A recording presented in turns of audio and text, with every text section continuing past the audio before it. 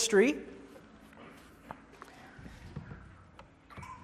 We find ourselves in the midst of the 4th century, the long 4th century, looking at the Trinitarian controversies that emerged during that era. And we're going to open up with a reading from Scripture. So if you'll open your Bibles to Psalm chapter 12.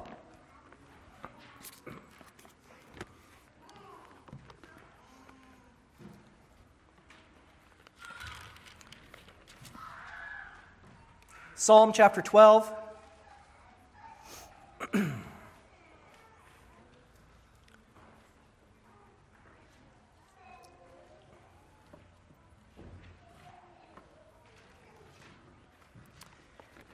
And we'll begin reading at the first verse.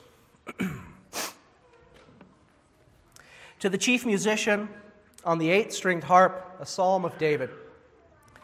Help, Lord, for the godly man ceases, for the faithful disappear from among the sons of men. They speak idly, everyone with his neighbor. With flattering lips and a double heart they speak. May the Lord cut off all flattering lips and the tongue that speaks proud things, who have said, with our tongue we will prevail. Our lips are our own. Who is Lord over us? For the oppression of the poor, for the sighing of the needy. Now I will arise, says the Lord. I will set him in the safety for which he yearns. The words of the Lord are pure words, like silver tried in a furnace of earth, purified 7 times. You shall keep them, O Lord. You shall preserve them from this generation forever. The wicked prowl on every side, when vileness is exalted among the sons of men. Amen. And our opening prayer, as is our custom for our afternoon service, we like to open up with a prayer that's taken from the period that we're studying. Again, still can't find a written prayer from the writings of Athanasius. It might be my fault, I don't know, maybe I'm not Googling correctly.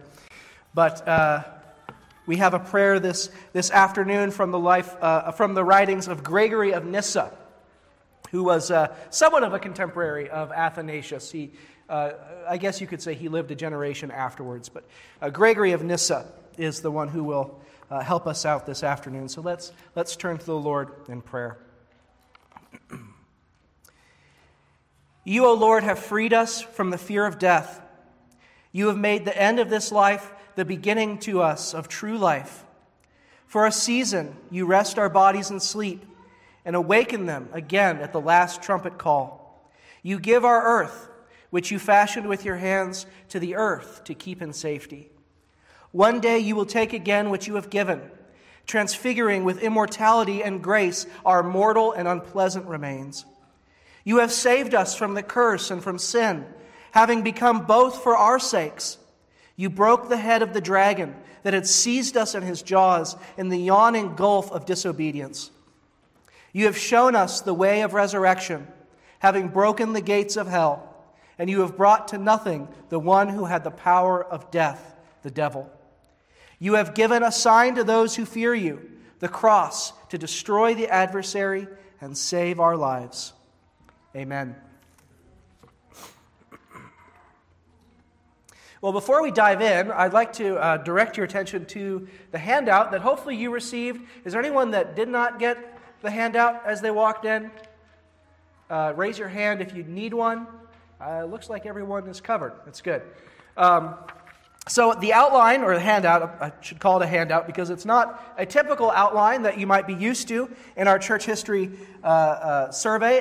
What I've done instead is I've given you a few things here. First off, you have just a basic outline.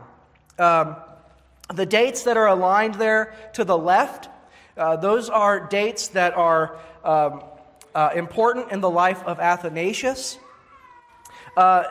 Mixed in with that, those dates that are aligned to the right, which I have in bold and italics, those are dates that are significant in Roman history in general. So you can see how those two things go together. You have a few numbers here on the left side. Those numbers correspond to numbers that you can find on the back side, the map, which by the way, Pastor Gary did an excellent job with. I was impressed with the way this came out. This is not the map I sent him, but it's much better than the one that I gave him. So this is fantastic. But those numbers there correspond to places here on the map to kind of give you an idea of where Athanasius is at various points in his life. And so hopefully that's helpful for you. And then at the very bottom of the timeline, I've also given you a diagram there showing the family tree of Constantine. Hopefully that will help clear up some of the confusion as we deal with some of these names, as we look at this extensive period of church history. Well, last month we looked at the outbreak of the Arian controversy, a controversy that disturbed the peace of the church throughout the 4th century.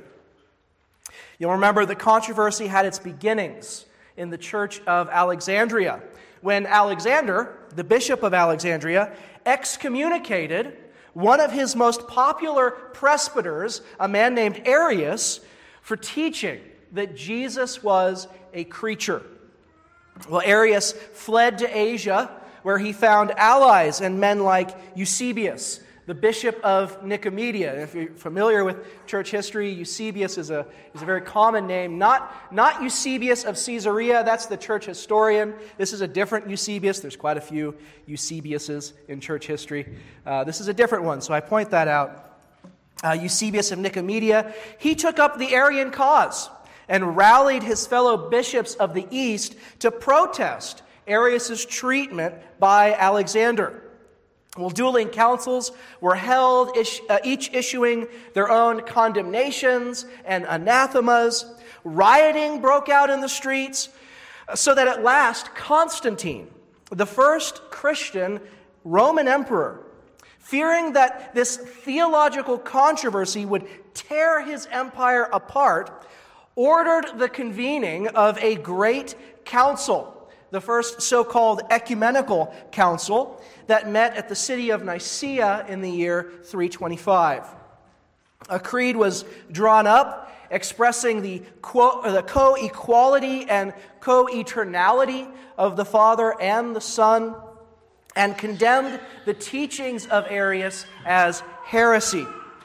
Arius was exiled along with his supporters. Of the 318 bishops that were there at Nicaea, only 2 refused to go along with the council's decisions, so they are exiled with Arius. And eventually, Eusebius of Nicomedia, who initially agreed with the decisions at Nicaea, he himself would be exiled for his part in supporting Arius.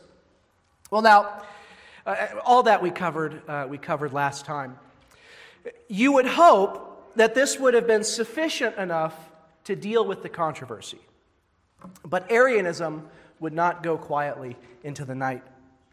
What unfolds over the next 55 years, from Nicaea in 325 to the Second Ecumenical Council in the year 381, is a series of setbacks and advances. Nicene orthodoxy would wax and wane depending on its favorability to the one who sat on the imperial throne. The blurred lines between church and state, the unintended consequence of Constantine's revolution, would actually come to haunt the church for the next millennium and beyond. In many ways, we're still dealing with the consequences of that turn. Well, Socrates, the church historian, not the ancient pagan philosopher, he describes the period as, quote, a battle being fought in the night, in that neither party understood the agenda of their opponents or the terrain upon which they stood, and yet both sides struck out blindly and violently at each other. In a similar fashion, Jerome, looking back and reflecting on the long 4th century, wrote, "The entire world woke from a deep slumber and discovered that it had become Arian." Well, at the center of this struggle for the heart of orthodoxy is a solitary figure, a man by the name of Athanasius of Alexandria. So solitary, in fact, that he earned for himself the nickname Athanasius Contra Mundum, which is Latin meaning Athanasius against the world. His life and his ministry are the focus of our study this afternoon.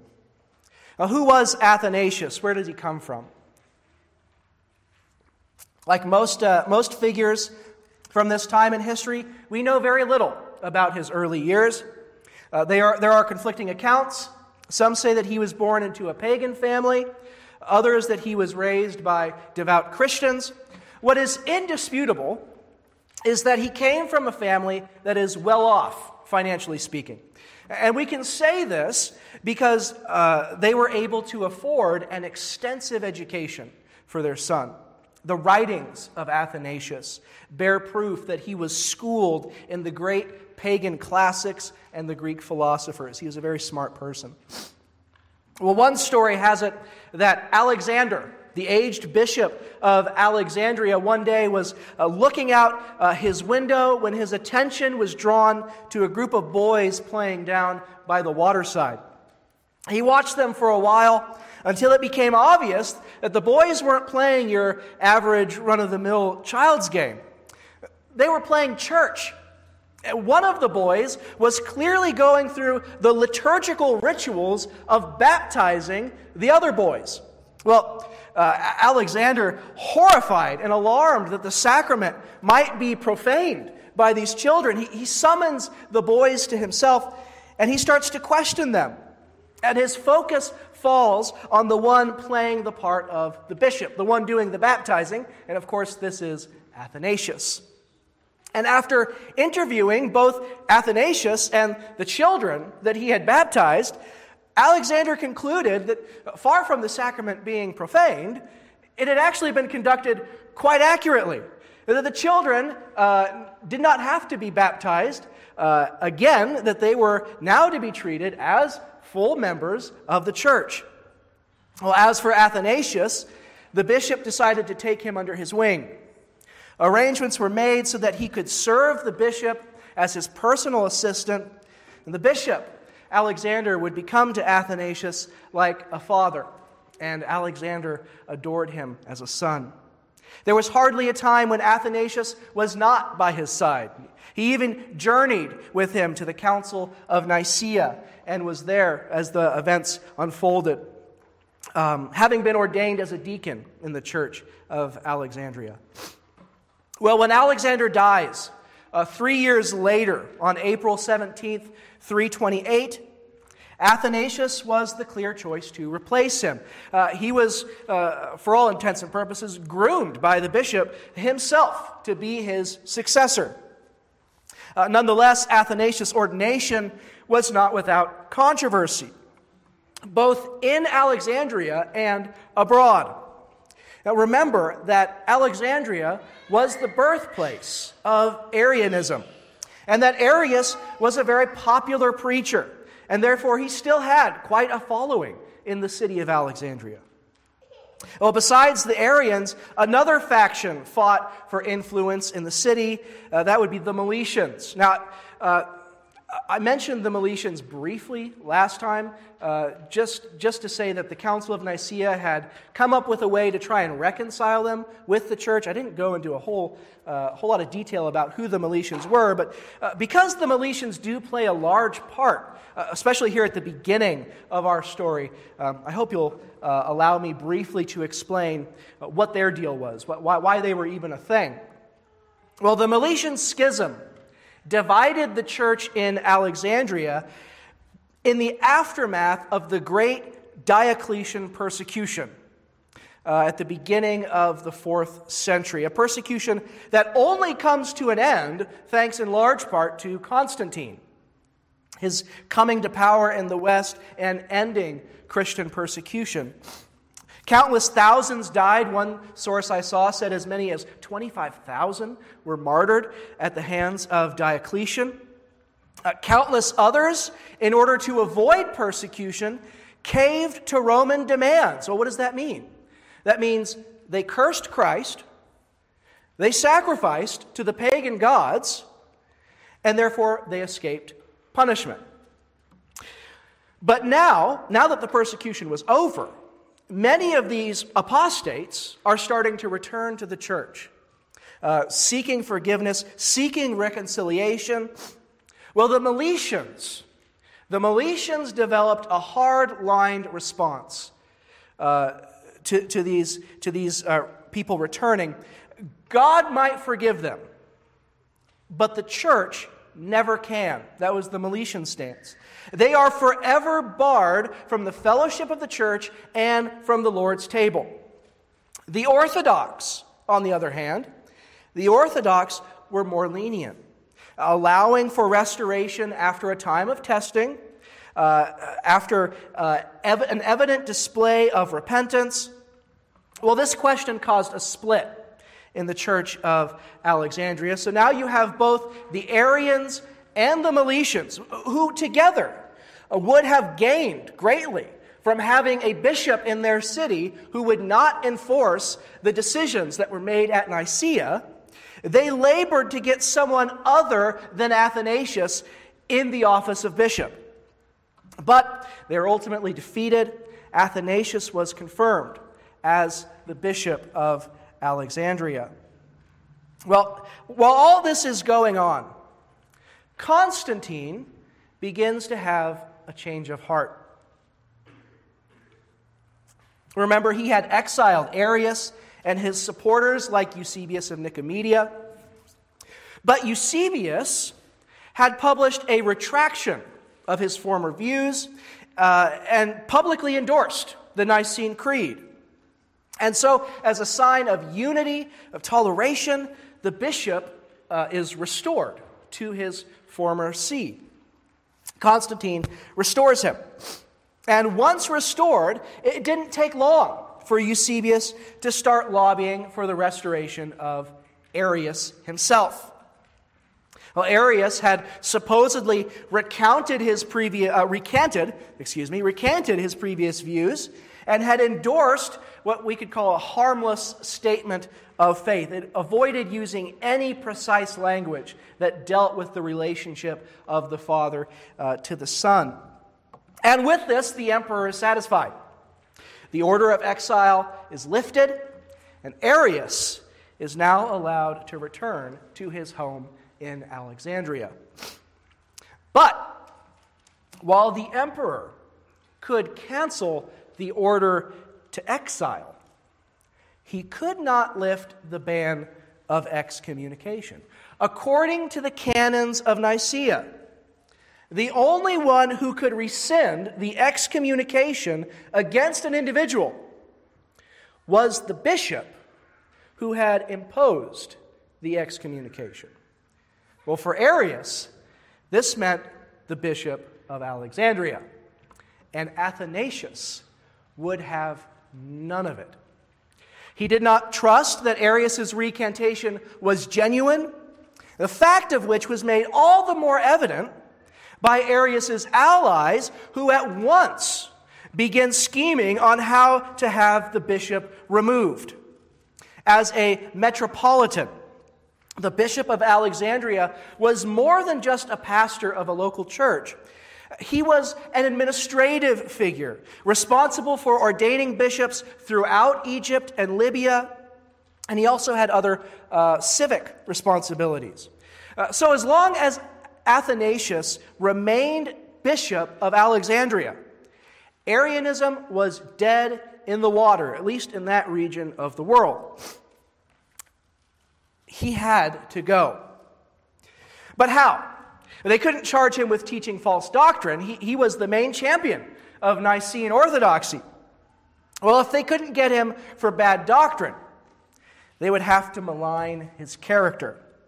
And so they begin to level accusations against him to the emperor. The first of these accusations was that one of Athanasius' servants, at the direction of the bishop, had entered into a church in the middle of a Sunday service there in Alexandria, had overturned the altar, shattered the chalice that held the communion wine, and physically assaulted the bishop. The bishop, by the way, happened to be a Meletian bishop.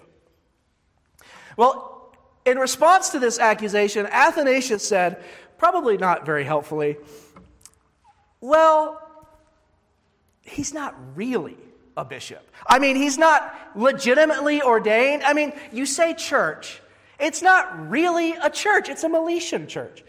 So in other words, there was probably some violence involved. And this would earn Athanasius the reputation of somewhat of an ecclesiastical mob boss. But for now, this answer was enough to get the accusation swept under the rug. Well, the second accusation leveled against the bishop was much more serious. Murder. Athanasius, they claimed, had murdered a Meletian bishop named Arsenius. And more than that, Athanasius had reportedly cut off the man's hand in order to use it for dark magic, whatever that means. They even produced the said bishop's severed hand as evidence. Well, this accusation was serious, and Athanasius was called to a council in the city of Tyre in the year 335 to answer these allegations. Well, as providence would have it, it just so happened that Arsenius, the bishop that Athanasius murdered, Arsenius was hiding out in Tyre, and Athanasius found him. On the day of the trial, when Athanasius met with the accusations against him, he asked his opponents if they knew who Arsenius was, if they would be able to recognize him, if they saw him. And some said that they would. Well, at that, Athanasius called for the murdered man to be presented to the court, and in he comes, obviously not dead, with his hands covered by his cloak. "Is this the man who lost a hand?" he asked his accusers. Well, they clearly were not expecting Athanasius to have found Arsenius. He then drew back the cloak, exposing one of his hands, and then, after a dramatic pause, he revealed the other hand. "Let my accusers show the place whence the third hand was cut off." So much for that accusation. I mean, they had a severed hand. That hand came, someone is missing a hand. And we don't know, history doesn't tell us where that hand came from. It's one of those mysteries that we'll never know what happened there. Obviously, things weren't going well for Athanasius' opponents. If they're going to get rid of him, they're going to have to change tactics. And so if they can't get him for false teaching or for corrupt morals, they have to take another route. And the obvious one is politics. His accusers told the emperor that Athanasius had threatened to cut off the grain supply coming from Egypt. Now, understand, Egypt is the breadbasket of the Roman Empire. Every year, roughly 510 million pounds of grain are flowing through Alexandria to the rest of the Roman world. The stability of the empire depended on Egyptian grain. And Athanasius was in such a position to make this accusation credible. Well, Constantine would not even tolerate the accusation long enough to hear out the truth of the matter. Athanasius was immediately condemned and ordered into exile. In February of 336, he is banished to Trier in the region of Gaul, what is in today Germany, and thus began the first of Athanasius' many exiles.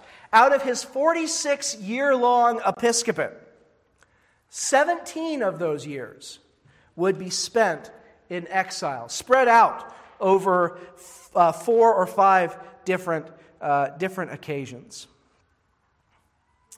Well, the 2 years spent in Gaul must have seemed to Athanasius like something of a vacation, a reprieve from the tumultuous politics of the city of Alexandria. Constantine himself seems to have designed it to be a temporary stay. No one else was elected to take Athanasius' place. For all intents and purposes, he's still the bishop of Alexandria. Well, this was a problem for Arius' friends. Remember, their design is to get Arius back into the church, and that's not going to happen as long as Athanasius is the bishop. And so they plotted a workaround. A council was convened in Jerusalem, and it was decided that Arius would be reinstated not in Alexandria, but in the church at Constantinople. So a large celebration was planned on the eve before he was to be received back into communion, welcoming Arius back into the church. It was during that celebration that Arius, feeling the call of nature, ducked into a public latrine, and there he breathed his last and he died. By the way, if you want nightmares, do a Google image search of Roman public restrooms. I probably would have died too. He did not live long enough to be reinstated back into the church. Even Constantine, when he heard the news of Arius' ignoble death, chalked it up as a demonstration of God's righteous judgment. Well, Constantine himself was not long for this world. On May 22nd, 337, Constantine the Great, the first Christian Roman emperor, died. But not before being baptized on his deathbed by none other than Eusebius of Nicomedia. For all his talk about unity, it's almost unbelievable that upon his death, he had directed that the Roman Empire was to be carved up between his three sons. Constantine II would rule over Gaul and Africa, Constans over Italy and Illyricum, and Constantius over Thrace and the rest of the East. Of these three, Constantine and Constans were baptized Christians. Constantius was not baptized and had Arian sympathies.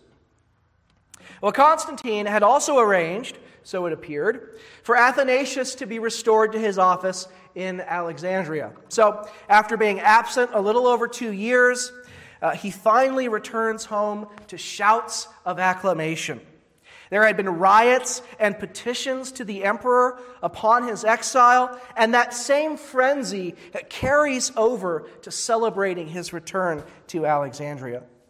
Though despised by his enemies, Athanasius, well beloved by his flock in Alexandria.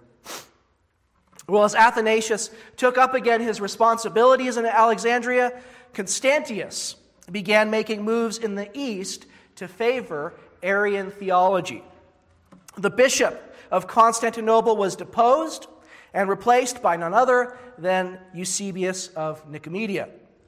And in the winter of 338, a council of 90 bishops convened in Antioch. The council determined that Athanasius had resumed his office unlawfully, and another man named Gregory was elected and ordained to take his place.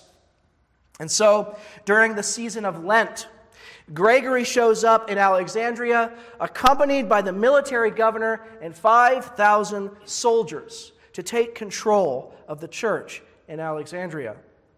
They began their search for Athanasius on March 18th, 339, as the bishop went into hiding, eventually fleeing the city and making his way to Rome. Deprived of their bishop and being forced to acknowledge someone else in his stead, the city once again erupted in violence and rioting. Even one of the churches was burned down as a result. Well, that Athanasius' second exile was spent in the company of Pope Julius II in Rome highlights the fact that the Arian controversy was very much an Eastern controversy. The West had been gifted the language of Trinity, substance, and person to speak about the nature of God and the relationship of the persons of the Godhead by our friend Tertullian around the year 200. And they're more or less content not to pry any deeper into the mystery of the divine essence. For most in the West, Nicene Trinitarianism was a given, as Eastern churches continued to be divided over the issue. Athanasius is received warmly by Julius when he arrives in the summer of 339, and he stays in Rome for the next 7 years. Julius would labor to have Athanasius restored to his rightful office, pointing out the audacity of a local synod in Antioch. You could find Antioch on your map there. You'll notice, if you find it, it's just north of number 3. Is that where it is? Yeah. You go an inch and a half or so up from number 3 there on your map. You'll find Antioch. Anyways, it's not in Alexandria. It's not in Egypt. And so Julius is pointing out the audacity of a council in Antioch to depose a bishop of Alexandria. If Athanasius was to be replaced, his removal and replacement should have originated in the church of Alexandria, among his fellow Egyptians, not among his theological opponents. Athanasius, in the meantime, he keeps busy while in Rome, preaching and writing apologetic works against Arianism. Well, a year after Athanasius arrived in Rome, a dispute between Constantine II and his younger brother Constans resulted in the older brother's death. And I apologize if their sister's name was Constantina. There was something wrong with this family. It makes it all very confusing. You have Constantine II, Constantius. So Constantine II dies. Constans becomes the sole ruler of the West. Thankfully, Constans is an Orthodox Christian. And as such, he is a great admirer of Athanasius. He petitioned his brother Constantius to allow Athanasius to return to his see in Alexandria, and Constantius agrees. He allows for it. And so, in October of 346, Athanasius arrives back home, once again welcomed with a grand reception. Well, this began what became known as Athanasius' golden decade, from 346 to 356. A whole 10 years of uninterrupted service and ministry in the city of Alexandria. During this time, Athanasius became heavily involved in the work of Egyptian monasticism. He was much loved by the desert mystics. Antony the Great, the first of the great monastics, had himself petitioned Constantine against Athanasius' first exile. And one of Athanasius' best-known works is his biography of Antony, which he writes after the hermit's death in 356. The work of the gospel went largely unhindered in the city of Alexandria. It's said that the crowds were so large for the Easter services of 355 that everything had to be moved to a partially completed cathedral that was being built at imperial expense. The church there in Alexandria was too small to house all the people that showed up for services that day.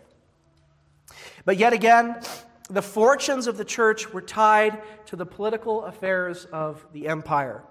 Constans, who was a key ally for Athanasius, is murdered, and this launches a civil war that comes to an end in 353, with Constantius becoming now the sole ruler of the Roman Empire, just as his father Constantine had been. Now, without opposition, Constantius was at liberty to undertake a wholesale remaking of the theological landscape. Constantius was an advocate of a mediating position between Nicene orthodoxy and Arianism. Remember that catchword. that was used at Nicaea to check Arian heresy, that word homoousia, that the Father and the Son were consubstantial, or of the same essence. This was opposed to Arius, who had taught that the Father and Son were heterousia, of a different substance. Well, the Arian party, under the leadership of Eusebius, came to understand that such a position was unpopular. The rhetoric needed to be toned down, and so another word was adopted, that the Father and the Son were to be understood as homoiousia. So the insertion of a single iota, a single I, in the middle of homoousia becomes homoiousia, which means of a similar substance. Councils were called and creeds were produced with this compromised language. It's amazing the difference that a single iota can make, by the way. A council convened at Milan in the year 355 condemned Athanasius, and after repeated refusals to come before the emperor in the summer of 356, Roman legions are dispatched to take Athanasius by force. First, Athanasius hid in the city of Alexandria, hiding out for a time in an underground cistern. Eventually, he took to the Nile River. Sailing south, he takes refuge among the desert monks. I don't have that in your map because it's down here. It doesn't fit, so that's where he is. He's down there, hanging out in the Egyptian desert with the monks. Well, in Athanasius' absence, another man named George assumes the office of bishop, and he begins heavily persecuting Athanasius' supporters. Virgins were thrown into prison. Bishops were led away in chains by soldiers. Houses of orphans and widows were plundered and their loaves taken away. Attacks were made upon houses, and Christians thrust forth in the night, and their dwellings sealed up. Brothers of clergymen were in danger of their lives on account of their brethren. As for Athanasius, from his exile in the desert, he continues to write extensively, and it actually proved to be one of the most productive periods of his life. Constantius wouldn't live forever. He had a cousin named Julian, who was very popular with the military. After a significant victory, his troops declare him emperor. Julian ran with this momentum, and he marches on Constantinople to take the imperial throne for himself. Constantius, who at this time is old, is gravely ill, no shape to go to war. He's baptized by an Arian bishop, gathers his troop to meet his cousin in combat, and dies en route. Julian would be left as the ruler of the empire. Well, what's with this guy, Julian? Julian had been raised as a Christian, but was so enraptured by classical pagan culture. He styled himself as Julian the philosopher, and he launched something of a pagan renaissance.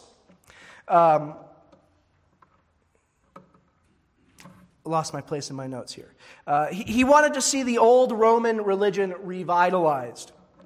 So in the cities of the empire, pagans and Christians started clashing in the streets. At one point, in the city of Alexandria, a mob, having dragged George, remember this is the guy that took Athanasius' place as the bishop there in Alexandria, they dragged George out of the church, fastened him to a camel, and when they had torn him to pieces, they burnt him together with the camel. This poor camel.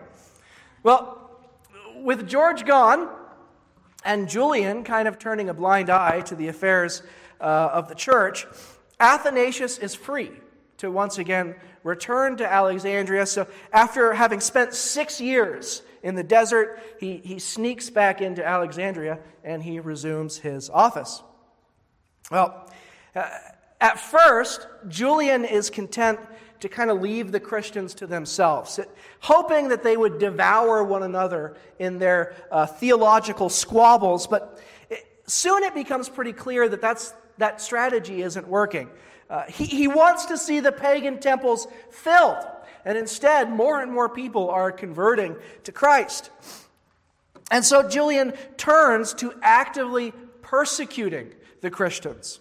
He passes laws that discriminate against them, taxing church property, prohibiting Christians from writing books, barring them from civil office. Then he looks at Alexandria, and he notices that Athanasius has snuck back into the city. He says, I didn't tell you, you can do that. And so, after only 8 months, Athanasius goes back into the Egyptian desert. Thankfully, Julian isn't around for long.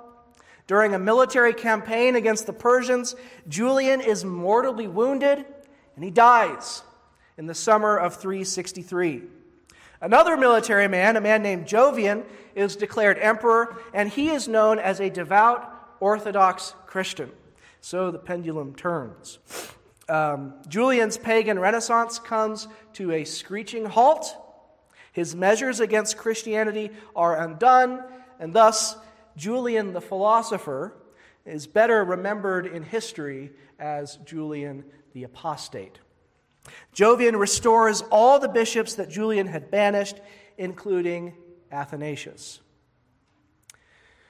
But the next year, in 364, Jovian mysteriously dies, and Valentinian becomes emperor in his stead. Valentinian makes the decision to divide the empire with his brother Valens. Valentinian will govern the west, Valens the east. And you could probably guess, Valens is a committed Arian. He does what he can to suppress Nicene orthodoxy, and this leads Athanasius, once again, to go into hiding. For 4 months, beginning in October of 364, Athanasius lives in a family cemetery, and this is his so-called fifth exile. The people of Alexandria petition Valens to allow Athanasius to resume his work as bishop, and Valens has more of a level head on his shoulders. He wants to avoid the riots and the violence in the streets, and so he bows to their demands. Athanasius' fifth and final exile comes to an end. And so this policy, preferring peace and not risking civil unrest for theological gains, this policy would prevail throughout the rest of Valens' reign, and thus for the rest of Athanasius' life. It's during this time that he wrote his famous 39th festal letter in 367. This letter gives us the first clear list of the books of the New Testament as we have them in our Bibles today. The reason for this emphasis in his letter was to combat the Meletians. The Meletians, in their struggles for power in Alexandria, they like to quote extra-biblical books in support of their position. Well, Athanasius lists the books of the New Testament and writes, "These are the fountains of salvation, that they who thirst may be satisfied with the living words they contain. In these alone is proclaimed the doctrine of godliness. Let no man add to these, neither let him take aught from these." Well, Athanasius would enter into glory on May 3rd of 373, and despite all his efforts, the Arian controversy would continue to rage. But light was on the horizon. In the year 380, Gregory of Nyssa, who we prayed with this afternoon as we opened up our service together, Gregory of Nyssa was one of the main defenders of the Trinity doctrine. He would preach a sermon in honor of Athanasius. And he opens with these words: "In praising Athanasius, I shall be praising virtue. To speak of him and to praise virtue are identical, because he had, or to speak more truly, has embraced virtue in its entirety." Well, this same Gregory would preside the following year, in 381, over the Church's second ecumenical council, in the city of Constantinople, where Nicene Trinitarianism would once again be reaffirmed and the Arian controversy would effectively be brought to an end. And we'll take up the Council of Constantinople in our next meeting. But that's all I have for you this afternoon. Do you have any questions or comments before we go ahead and close our time together? I need that.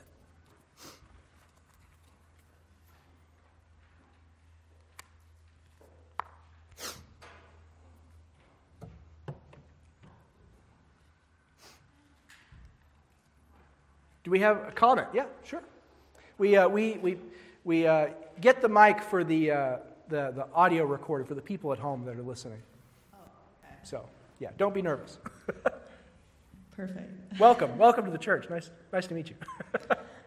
So you mentioned that Constantine is the first Christian emperor. Yes. But there are people who say he really wasn't Christian because of all the paganistic type things that he did, such as building an archway with really paganistic type references that are found in the archway itself. Right. And that it was just a move to cause peace in his area, not that he actually was a Christian. So, what do you say? Yeah, that's a good point. Pastor Kyle. So, Pastor Kyle has taken us through a series on church history a couple of years ago, during the just before the pandemic.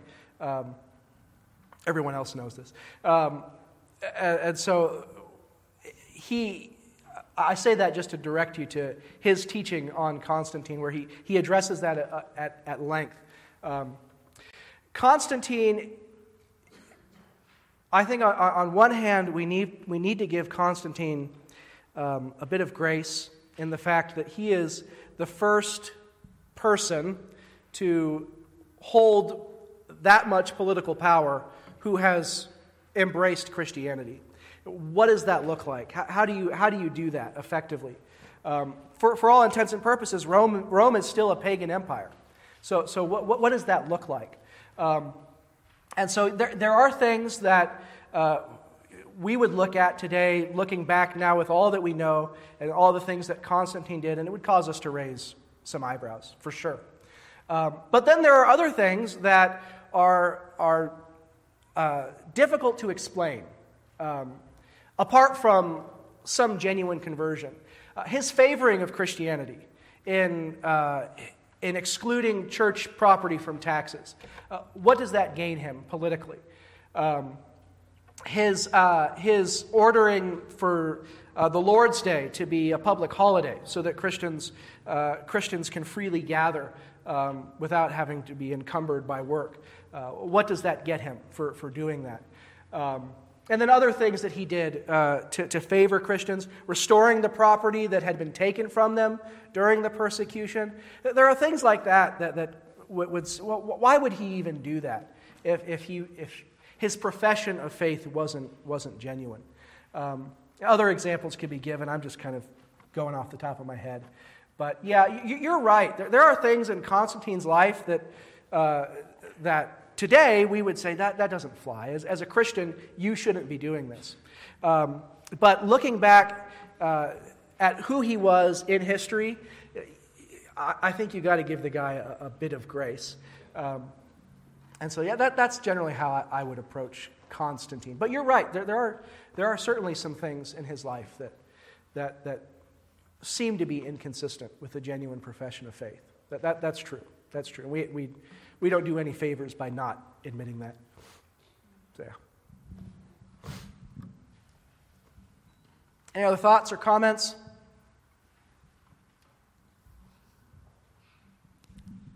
I think too, like Kyle has said before, like I went back through his church history stuff and I listened to it, and kind of like what you're saying too. Kyle said this: if we looked at history at a lot of historical figures, Puritans, all over the place, many different men, from the past, we wouldn't find any more than likely wouldn't find any that actually agree perfectly with what we think. Many of them held to different, understandings. They were in a different time historically where there were different heresies they were dealing with, and they sought to work that out. And as Kyle has said before, history, it doesn't happen immediately. It happens in time. And so, like you're saying, there is a grace. There are brothers we love, Puritans and Reformers that we read, even Presbyterians that we love, that we don't agree on certain things. We go, oh man, that's a really weird thing that they were holding to. And yet at the same time, these were men and women that loved Christ, and they figured things out as they went along. And we know all of us are going to die with error. None of us are going to be perfectly infallible because we're not God. Yeah. And that's where we get to go to eternity and learn more and more in a place where our minds are no longer affected by the fall. So. Right. Yeah, it's a good reminder. Your thoughts or comments questions before we close our time together?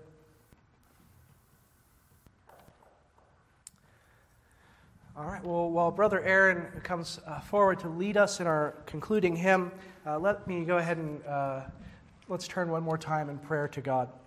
Let's pray.